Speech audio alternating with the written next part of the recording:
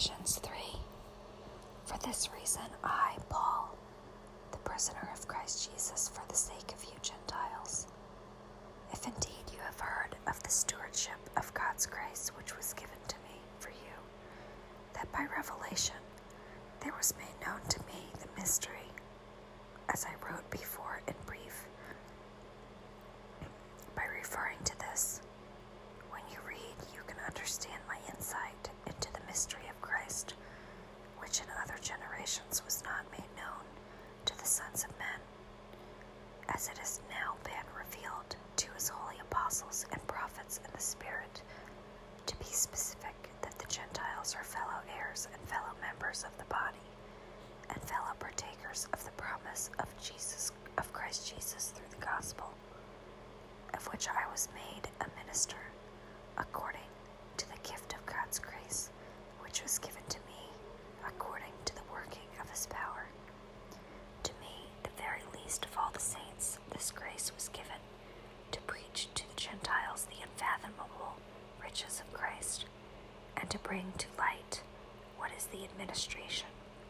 of the mystery for which ages has been hidden in God who created all things, so that the manifold wisdom of God might now be made known through the church to the rulers and the authorities in the heavenly places. This was in accordance with the eternal purpose which he carried out in Christ Jesus our Lord, in whom we have boldness and confident access through faith in him. Therefore I ask you not to lose heart at my tribulations on your behalf, for they are your glory. For this reason I bow my knees before the Father, from whom every family in heaven and on earth derives its name, that he would grant you, according to the riches of his glory, to be strengthened with power through his Spirit in the inner man, so that Christ may dwell in your hearts through faith, and that you, being rooted and grounded in love, may be able to comprehend with all the saints what is the breadth and length and height and depth, and to know the love of Christ, which surpasses knowledge, that you may be filled up to all the fullness of God. Now to him who is able to do far more abundantly beyond all that we ask or think, according to the power that works within us, to him be the glory in the church and in Christ Jesus, to all generations forever and ever. Amen.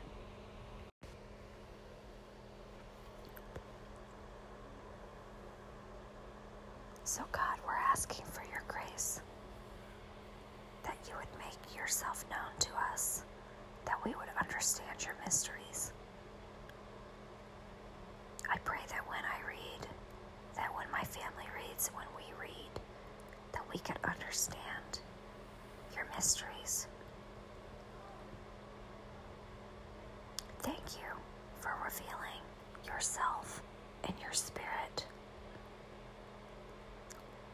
I pray that my children and my family would know that they are heirs and fellow members of the body. I pray that they would know that they are partakers of the promise in Christ Jesus through the gospel.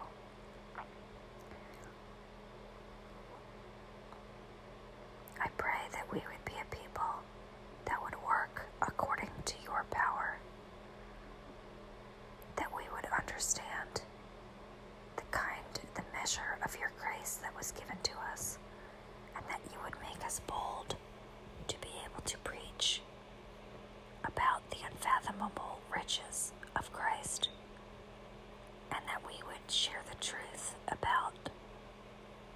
the hidden things of God, so that the wisdom of God would be made known, which begins with the fear of God. The fear of God is the beginning of wisdom. I pray that we would be a people that would fear the Lord.